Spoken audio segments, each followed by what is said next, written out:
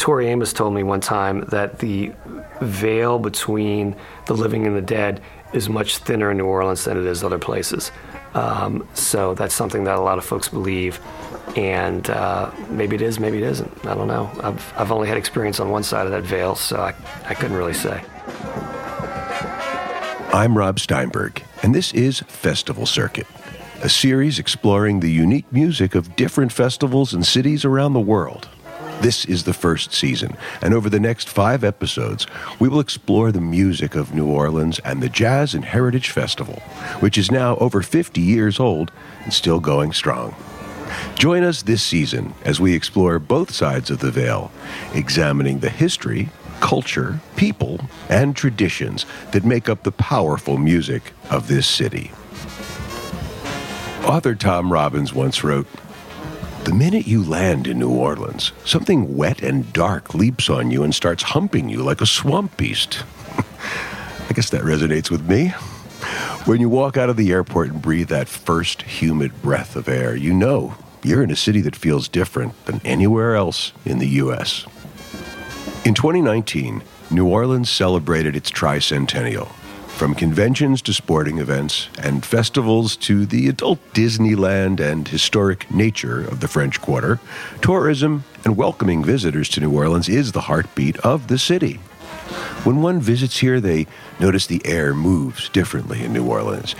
It slows to a gentler pace, as if time itself stretched, yet still carries an energy and a thrill that runs deeply through everyone and everything here. It's a combination that feels completely unlike anywhere else in the United States. The primary question we set out to answer in this series is, why is the music so much different here than anywhere else in the world? But as we started talking to people, we came upon more questions. Why does visiting New Orleans feel like a city that's stuck between the present and the past? And how does the music so perfectly capture that feeling? Like a combination of the most traditional music you'll ever hear, and then some of the most innovative from people of all colors, styles, and persuasions. This episode will start the party, but one thing's for sure, the veil is thinner here.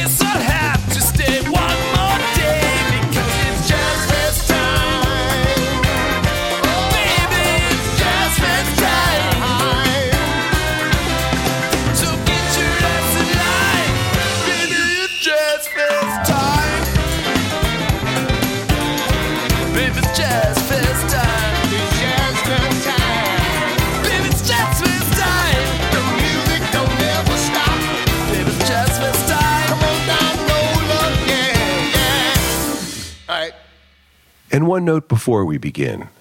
Although the 2020 festival was postponed, we wanted to bring the story to you now as a tribute to the city, the people, and the music that makes hundreds of thousands of people dance, smile, and celebrate every year. And we know the New Orleans Jazz and Heritage Festival will happen again. So now more than ever, we feel like we need to tell the stories about the power of music. New Orleans is defined geographically and in other ways by water.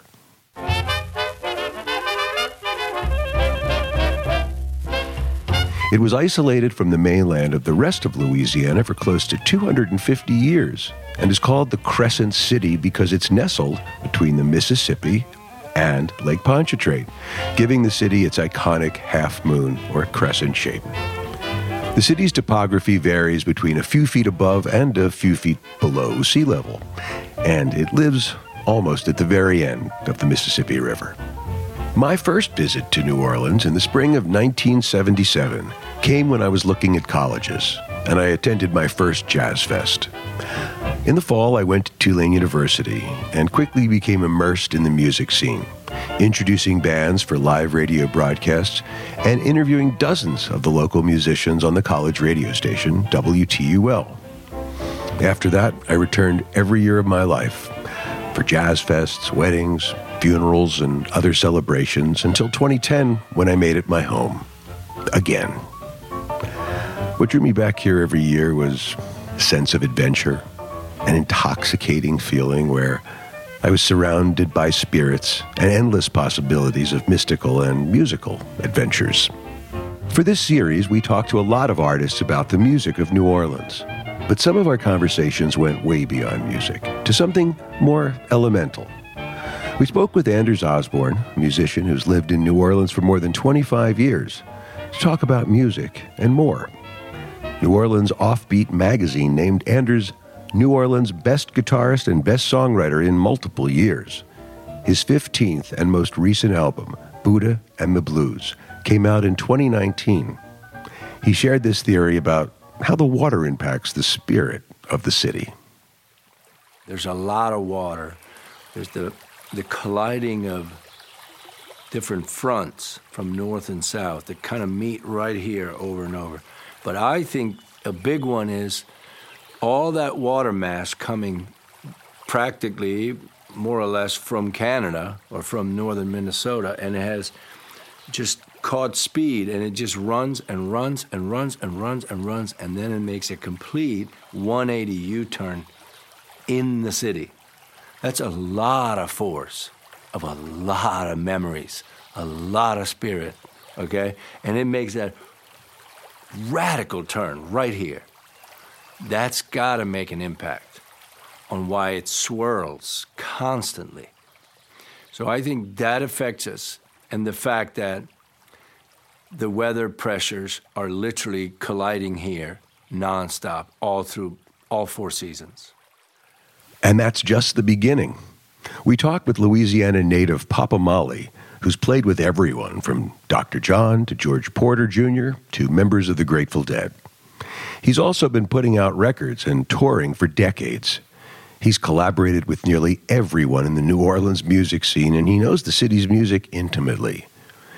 He sees a mystical side to the city and a meeting of the land and the water. Somebody mentioned this to me one time before, and it's, the Native Americans considered this land very sacred and very holy because of the great waters, the Mississippi River. Where the Mississippi River meets the Gulf of Mexico, it's a huge physical thing. That much water moving through that big of a space of land, it creates, creates energy, it creates friction. It's just like you put a dam across that, you could power, 4 or 5 cities with that kind of energy, So there is an energy that passes through there, and I do believe that it affects everything around it. And it certainly has a lot to do with that, and the melting pot aspect of all the different cultures coming together here. Starting with Native American culture, African culture, French, Spanish, colonial. It's all played a part. The weather here, the tropical climate, and the balminess of it, the food we eat here. It all plays a role in making this special music. As with every part of the American South, religion and the institution of slavery are intertwined closely, especially with the music and culture of New Orleans. For an in-depth look at the impact of slavery in the South, I'd recommend the 1619 Project podcast. It was produced by the New York Times in 2019 and was timed for the 400th anniversary of the arrival of the first Africans in Virginia. We got some local perspective on this topic from legendary singer Irma Thomas, known as the Soul Queen of New Orleans. She talked to us about the legacy of slavery in the city and how New Orleans came to have such a definitive and unique personality. It goes back to the time when slaves were bought and sold here in New Orleans. And then you also have the area. This New Orleans is a city just like New York and I would say San Francisco, cities that are port cities where you have the influences of all these various cultures. But New Orleans is the only city that I'm aware of that actually melts the cultures together, including our food and our music. And because of when the slaves came over, they used music as a form of communication. And then as times grew and the slavery ended and we started getting more visitors, and I would call them imports because a lot of the people who come here to visit wind up moving here to stay, the cultures in this city seem to melt together. We take a little bit from each one of the cultures and we use it within the formula of the music. So, you have Irish, you have Spanish, you have Dutch, you have German, you have all these various cultures that are here in this city. And instead of separating out the music and the food, we learn from each other and we combine all these various cultures in our music and in our food. And even in the neighborhoods, you'll see aspects of various cultures kind of intermingling in the structural parts of the city. When you think of specific places in New Orleans that encompass the history of the evolution of music, there's one place that comes up again and again: Congo Square. Again, here's Papa Molly. And I think, too, like a lot of the cross-pollination of all these spiritual beliefs, too, It's the Catholicism, the voodoo, it all plays a part. It all plays a part. Even the more horrible aspects of our history something good has come out of it, without the terror and the heartbreak and the unspeakable human cruelty of slavery. Without that, there wouldn't have been Congo Square, and there wouldn't have been that sense of fighting back and surviving that, and the strength and the power that comes from people fighting for their survival. And it's reflected in our music today, and you can still feel it. You can still feel it. If you go down Congo Square and you sit there long enough and think about it long enough, you can feel it. Yeah, and fortunately, there is still a sense of pride in that culture. Congo Square is inside what is now Louis Armstrong Park in the Tremaine neighborhood just outside the French Quarter. We'll delve into some history about the Tremaine neighborhood in future episodes. In the 1700s, slaves were allowed to take Sundays off of work, and on these days, slaves would come together in Congo Square to play drums, to dance, to sing, and to just be together. In 1817, the mayor of New Orleans, Augustin de McCarty, issued a city ordinance that permitted slaves to officially gather at the Place Congo, at the back of town. Unofficially, these gatherings started many years before the ordinance and continued until they were stopped during the harsher years of the antebellum period. But after the Civil War, Congo Square became a central location for music in the city. With the call and response of the slave drumming rhythms, it played a key role in the formation of jazz and eventually the Jazz Fest. The importance remains. The rhythms played at Congo Square 300 years ago can still be heard today in second lines, Mardi Gras Indian parades, funerals, and jazz clubs in New Orleans and across the nation. Perhaps the veil is thinner here, because music and death are so intertwined in New Orleans life. All over the city, whether it's during jazz funerals or nightly music on Frenchman Street, the music carries the spirits of those who have recently passed and those who have been gone for a long time, allowing us an ongoing link to the past. We've heard time and time again that music and death have an inextricable relationship. One person we talked with had a unique perspective on that. Ben Jaffe, creative director for the Preservation Hall Jazz Band. He grew up in Preservation Hall, literally in the apartment upstairs where we conducted the interview. And he's seen decades of people come through his apartment and this venue to play music and congregate. And he's seen just as many people pass on to the next dimension. Being in Preservation Hall was both welcoming and intimidating. There were spiritual and physical reminders of decades of music, struggle, and progress in that room. It had warm, oriental rugs, comfortable chairs of varied looks and feels, and hundreds of figurines and other memorabilia memorializing jazz history and New Orleans culture. There were hundreds of records, dozens of boxes of live tape recordings, and a stand-up bass that sat right behind us during the interview. Here's Ben. You just appreciate at a very young age here how music is used to celebrate life and how it's also used to memorialize people and a way for people to process the pain of death, and to see death not as something final, but as just another point along the line, That's something you experience very early on. It's one of the most beautiful things about this city is that idea that nobody really ever dies here, because people are always talking about you. If you meant something, people will continue to talk about you. That's real. This topic also came up when we spoke to Reverend Ron Klingenpeel, an Episcopal priest who's hosted various shows on WWOZ-FM, the beloved community radio station in New Orleans. Here he discusses how music and death are so intertwined in New Orleans.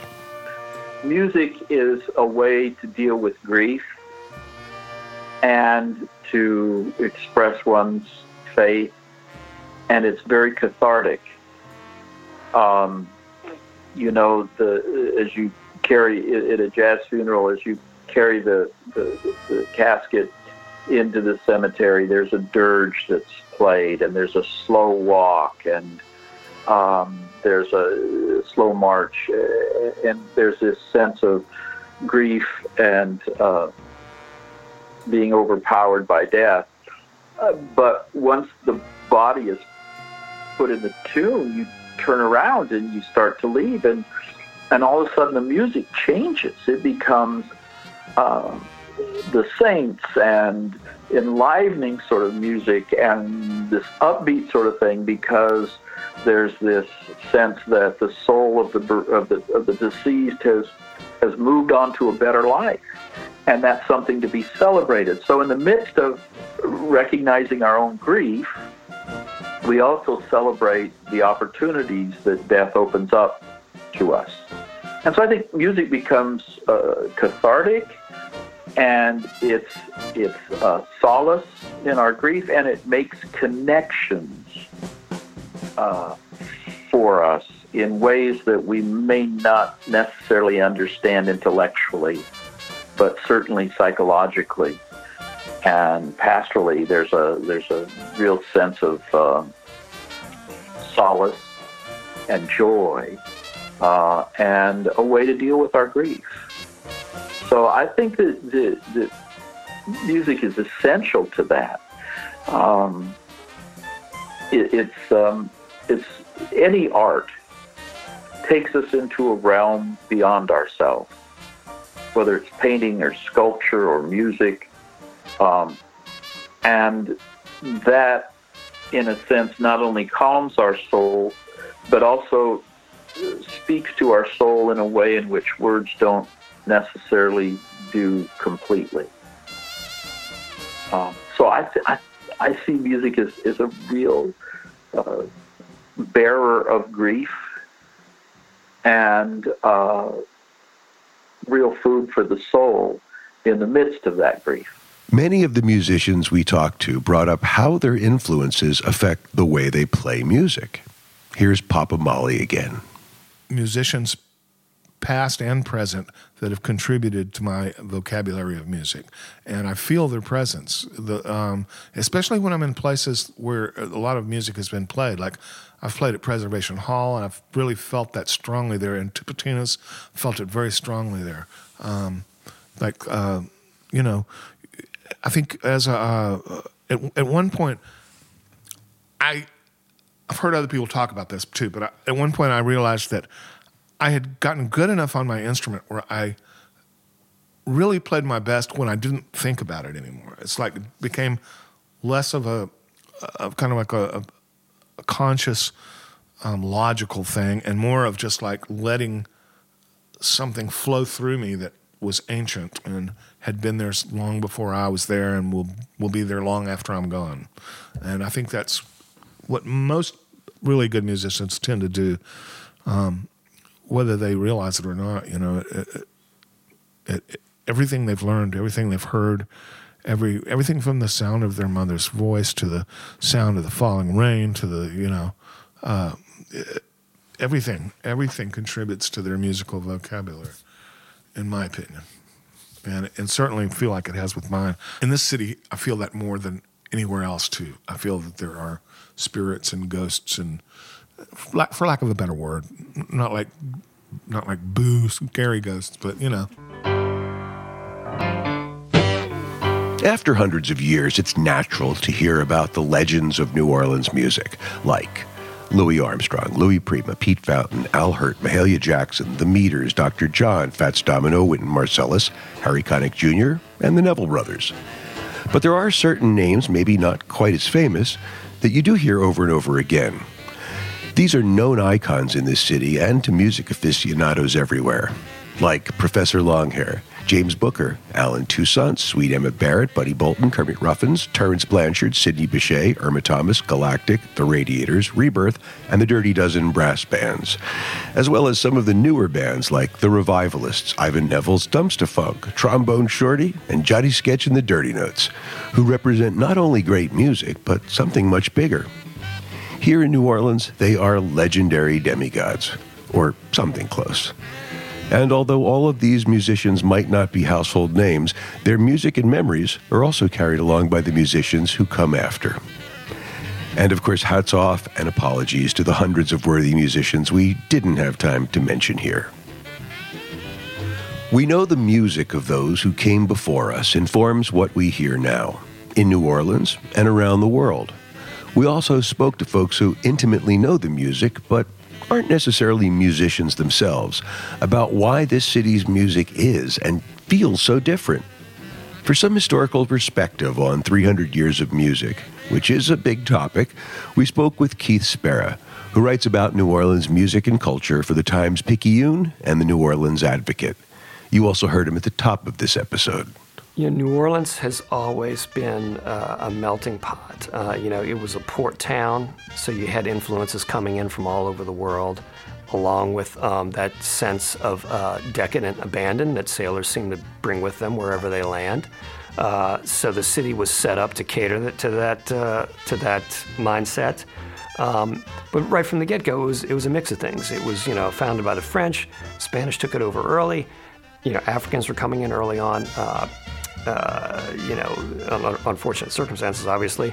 But then you had migrations from the Caribbean and all these other places. So it was very much this collision of cultures and sounds right from the get-go. And again, it's always had this sort of devil-may-care kind of party attitude, sort of the decadent Saturday night coupled with, everybody running off to church on Sunday morning. It's always, it's been a very Catholic town on one hand, but it's also been a town that supports Mardi Gras and all this other stuff. So it's an interesting mix here, and that has extended to the music. And yeah, I don't know anyone, people have suggested everything from like the water to the fact that it's below sea level. I mean, who knows what it is exactly, but it's always been a town that has been conducive to music and conducive to people playing a lot of different styles of music. Back in the day, the rhythm and blues guys that played on Fats Domino records sometimes had to go to, jazz gigs. You had to be versatile. You had to be able to play a lot of different things, and that's still very much the case. And something I've heard from musicians from elsewhere is that you don't have the sense of competitiveness here that you do in other cities. So it's much more of a musical community where people work together and people play in different bands, and there's kind of a lot more of everybody helping pull each other up rather than knocking each other down. So I think that definitely fosters creativity and a healthy scene.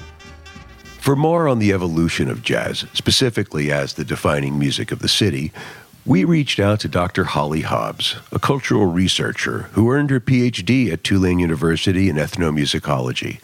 She sees the evolution of music here as having even more of an impact all over the country. Well, New Orleans is the northernmost tip of the Caribbean, and because of that, our music is deeply West African diasporic and Caribbean in feel, particularly Haitian, Cuban. Those two factors, more than anything else, kind of determined the lay of the land when it came to music in New Orleans. And so very drum-centered, very rhythm-centered, all of these things, both culturally and musically, came to form the kind of underpinning of the musical ecosystem in New Orleans. And then from that space, then you get all the different branches of early jazz, and then later early rhythm and blues, rhythm and blues, rock and roll, they all came from New Orleans. So kind of the understructure of American music all really kind of started in New Orleans as the birthplace of American music. People tend to forget that, and they tend to, put it into, specific little pigeonholes of, jazz or rhythm and blues, or maybe Zydeco, which is outside of New Orleans, but still Louisiana identified. And, it's simply not true. You heard Holly mention the rhythm-centered nature of New Orleans music. That came up again and again as the defining characteristic of the unique sound of New Orleans. We got to talk with George Porter Jr., one of the legends of New Orleans music. In case you don't know, George was the bassist and one of the composers and singers of The Meters. Along with his founding members, Art Neville, Leo Nocentelli, and Zigaboo Modeliste, The Meters were one of the defining bands of the funk era and one of New Orleans' best-known homegrown groups. First playing as a studio or house band to so much of the R&B music created here in the early 60s, and then on their own from 1965 to 1977. George has played with literally everyone and was a guest for a few songs on the last Dead & Company tour at their New Orleans show. We asked him about what makes the music of the city so different, and here's what he said. He mentions here his bandmate in The Meters, Zigaboo Modeliste, who is widely known as having defined the sound of funk drumming. Mostly drummers. New Orleans drummers have always had a different taste or touch about how they play. And if they're playing, if they're jazz drummers today, but the funk pocket and that pocket that Zigaboo helped create and introduce to the world, I believe that drummers from all over the country will love getting into that pocket, and so there's musicians from all over the world come to New Orleans for that reason and that reason alone. There's a thing. Why does it happen? I don't know. I have no clue. It's older than me. I'm probably a great grandchild of that pocket. Here again, you get this idea of centuries of tradition, mysterious tradition, that people follow and learn, emulate, and evolve upon.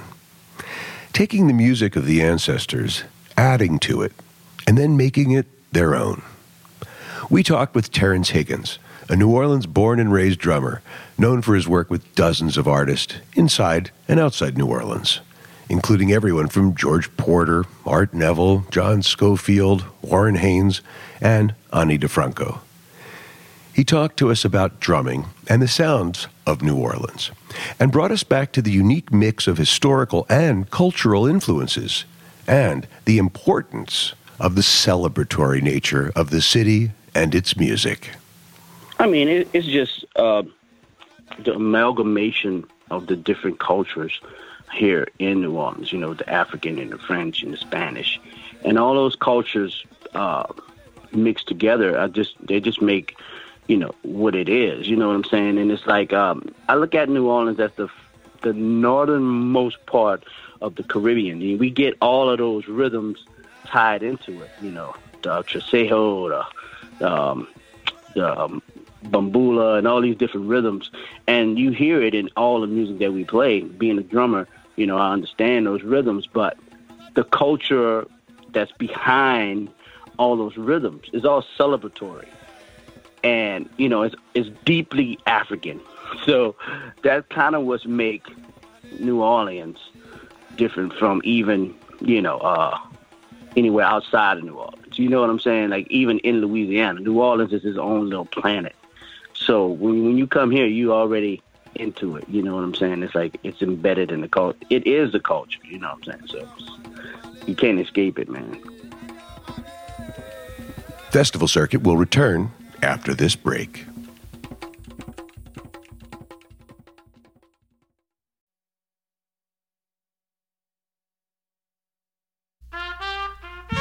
In the early 1900s, a classic New Orleans style of music was born that most refer to as Dixieland or traditional jazz. The term Dixieland, for the most part, has been replaced and is now referred to by the more racially sensitive term traditional jazz. Now, the biggest difference between jazz and what many consider traditional jazz is its use of collective improvisation. Instead of segmenting each musician with individual solos, it draws on the specificity of each instrument to create one unique and harmonious sound. Imagine everybody soloing at the same time. The term also refers to the traditional jazz that underwent a popular revival during the 1940s and that continues to be played well into the 21st century. Now let's jump to the 1950s. Post-war America was experiencing a huge economic growth, but was fearful of the spread of communism. This combination of conservatism and materialism bled through to the music of the time as well. We saw the evolution into pop music with artists like Elvis Presley, Buddy Holly, and Ritchie Valens coming onto the scene. But we also saw the birth of rhythm and blues becoming more popular in mainstream music, with artists like Sam Cooke, Little Richard, Ray Charles, and New Orleans' own native, Fats Domino. And jazz was changing too. Miles Davis put out his first album in 1951. New York's jazz scene was growing. West Coast jazz was bringing more people over to the cooler side, as it were. And various cities around the country were becoming their own crucibles for different kinds of jazz. And this had quite an impact on New Orleans. When people like Dizzy Gillespie came to New Orleans, local musicians took notice, and their music started to change too.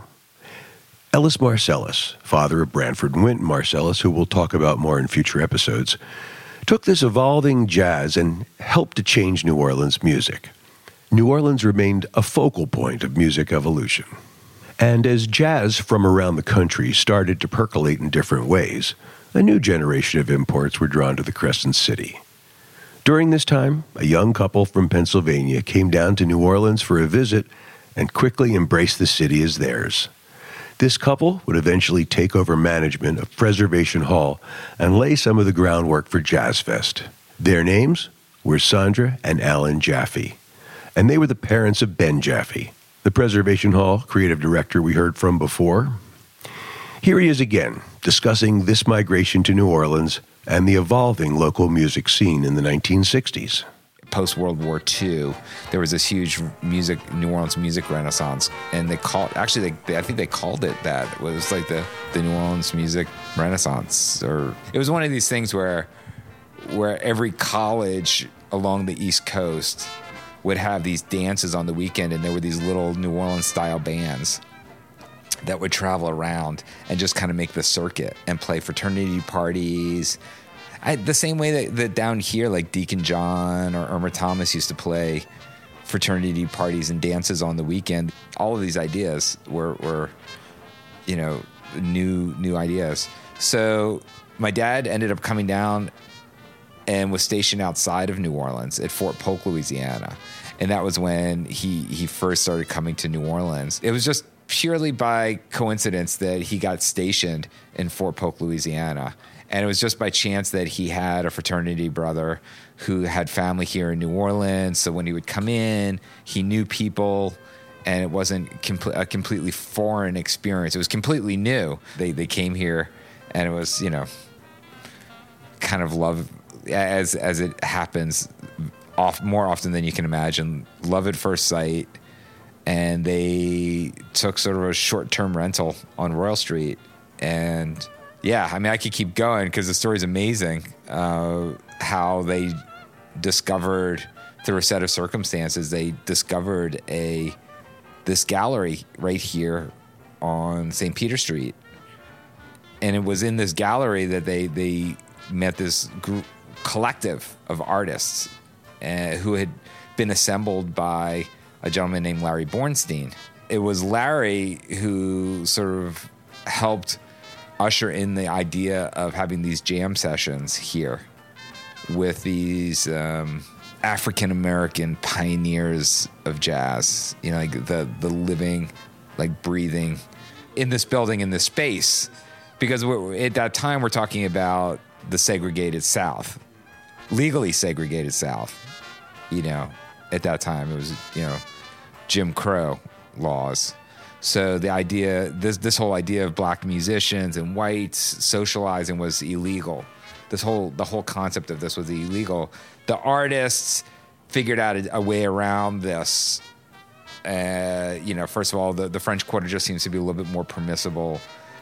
And they figured out that if it was an art gallery, they could sort of nudge the rules a little bit. And if nobody said anything, maybe we could just kind of fly a little bit below the radar and no one will notice. And we won't make a big deal about it. We won't advertise it. We're just trying to enjoy the music and sell art. Although jazz started to emerge from the swampy confines of New Orleans in the early 1900s, which could be another podcast series entirely, in 1954, way up in Newport, Rhode Island, the first annual American Jazz Festival was held. It was an outdoor event held at the Newport Casino Athletic Complex, and 13,000 people came out to see it. The event featured Billie Holiday, Ella Fitzgerald, Gene Krupa, and Dizzy Gillespie, among many other jazz greats. The festival funders hired a man named George Wein to organize and execute this festival. He also started the Newport Folk Festival in 1959. Now, this new idea of a music festival sent ripples all the way down to New Orleans. Again, Ben Jaffe of Preservation Hall picks up the story and tells us about how his parents worked with George Wein to create New Orleans' own Jazz Fest. Like the whole concept, the whole idea of a festival, of standing around and listening to music and dancing and just the whole thing, eating, like while you're listening to music, and all of it's just brand new. Or even listening to music outdoors. Like my parents had assembled, you know, this Hall of Fame ensemble, several Hall of Fame ensembles that were traveling around the country and ended up at the Newport Folk Festival. And that was the beginning of my dad's relationship with George Wein and my parents' relationship with George Wein, and the first time that they not only heard about this thing, Newport Folk Festival and Jazz Festival, now they actually got to see it. And once you see it and experience it, that's when the notion of, oh, we can do this. If Preservation Hall, this can happen in New Orleans. In fact, wouldn't it be amazing if it was something that celebrated the music that's already here and the culture that's already here? We don't have to import anything.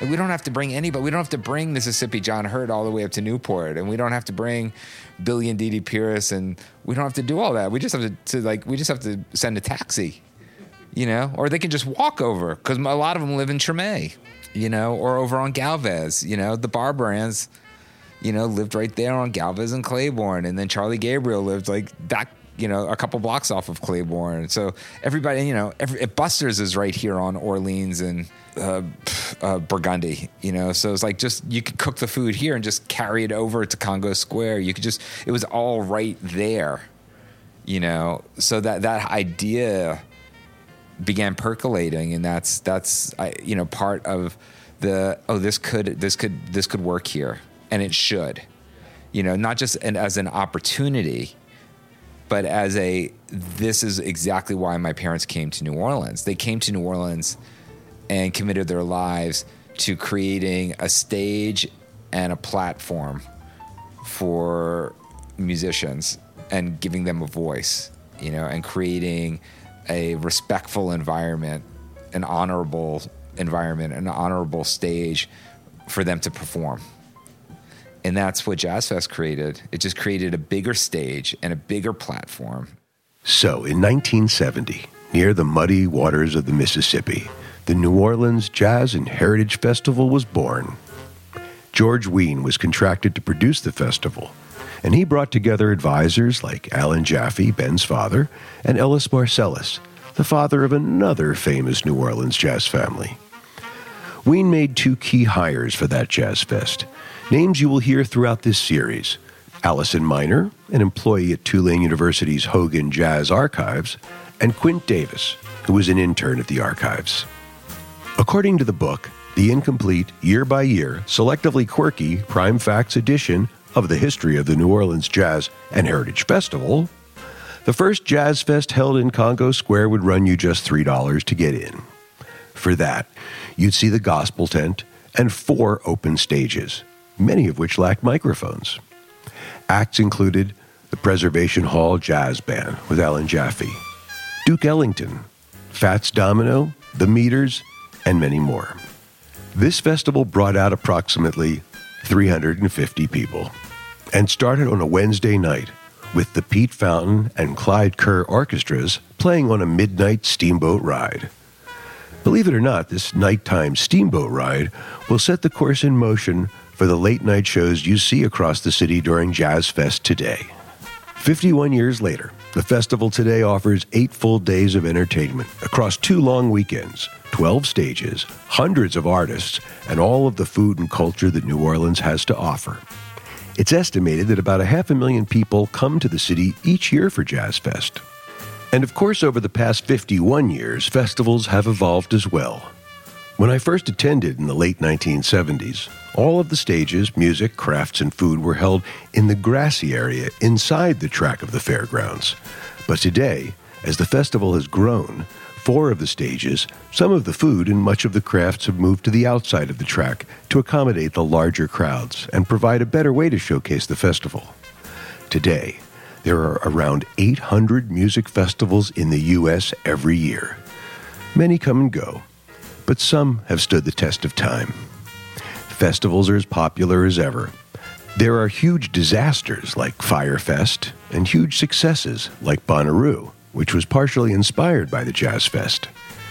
Festivals are getting more expansive, more elaborate, and more interesting, according to the music fans like us here at Osiris. But they're also getting more expensive. According to a 2019 Lending Tree survey, 23% of respondents had festival-related debt. Who knew that was its own category? But as long as the music is great, well, I guess it's worth it. We are left with more musical questions. Why do 500,000 people continue to come back to New Orleans every spring for Jazz Fest? And why does it seem like everyone in the city knows each other? In the next episode, we'll look closely at the idea of the musical family in New Orleans. We'll talk about members of musical families like the Nevilles, Marsalises, Batistes, and the Andrews. And we'll look at other ways family comes up, such as the family of New Orleans musicians, and the way many people see the entire city as a family. And we'll keep coming back to the water, the history, and the spirits that drive the music of New Orleans. It's just that idea you can't go anywhere forward unless you know where you came from, you know? And it's like, how far back do you keep going? You know, because ultimately it's like we were saying, like, how far do you want me to go back? Do you want me back to the Exodus? Like, how far back do you want the story to go? Right. So it's understanding that, and also having a firm understanding of New Orleans, and not forgetting that New Orleans is our source. You know, there's a source that feeds New Orleans, but New Orleans is the source for us. And then there's these other sources that feed into New Orleans. So there's like all these tributaries that feed in, you know, if you think about it that way, you know, a cultural, historical tributaries that are feeding this gigantic, you know, body of water and then it's all swirling together.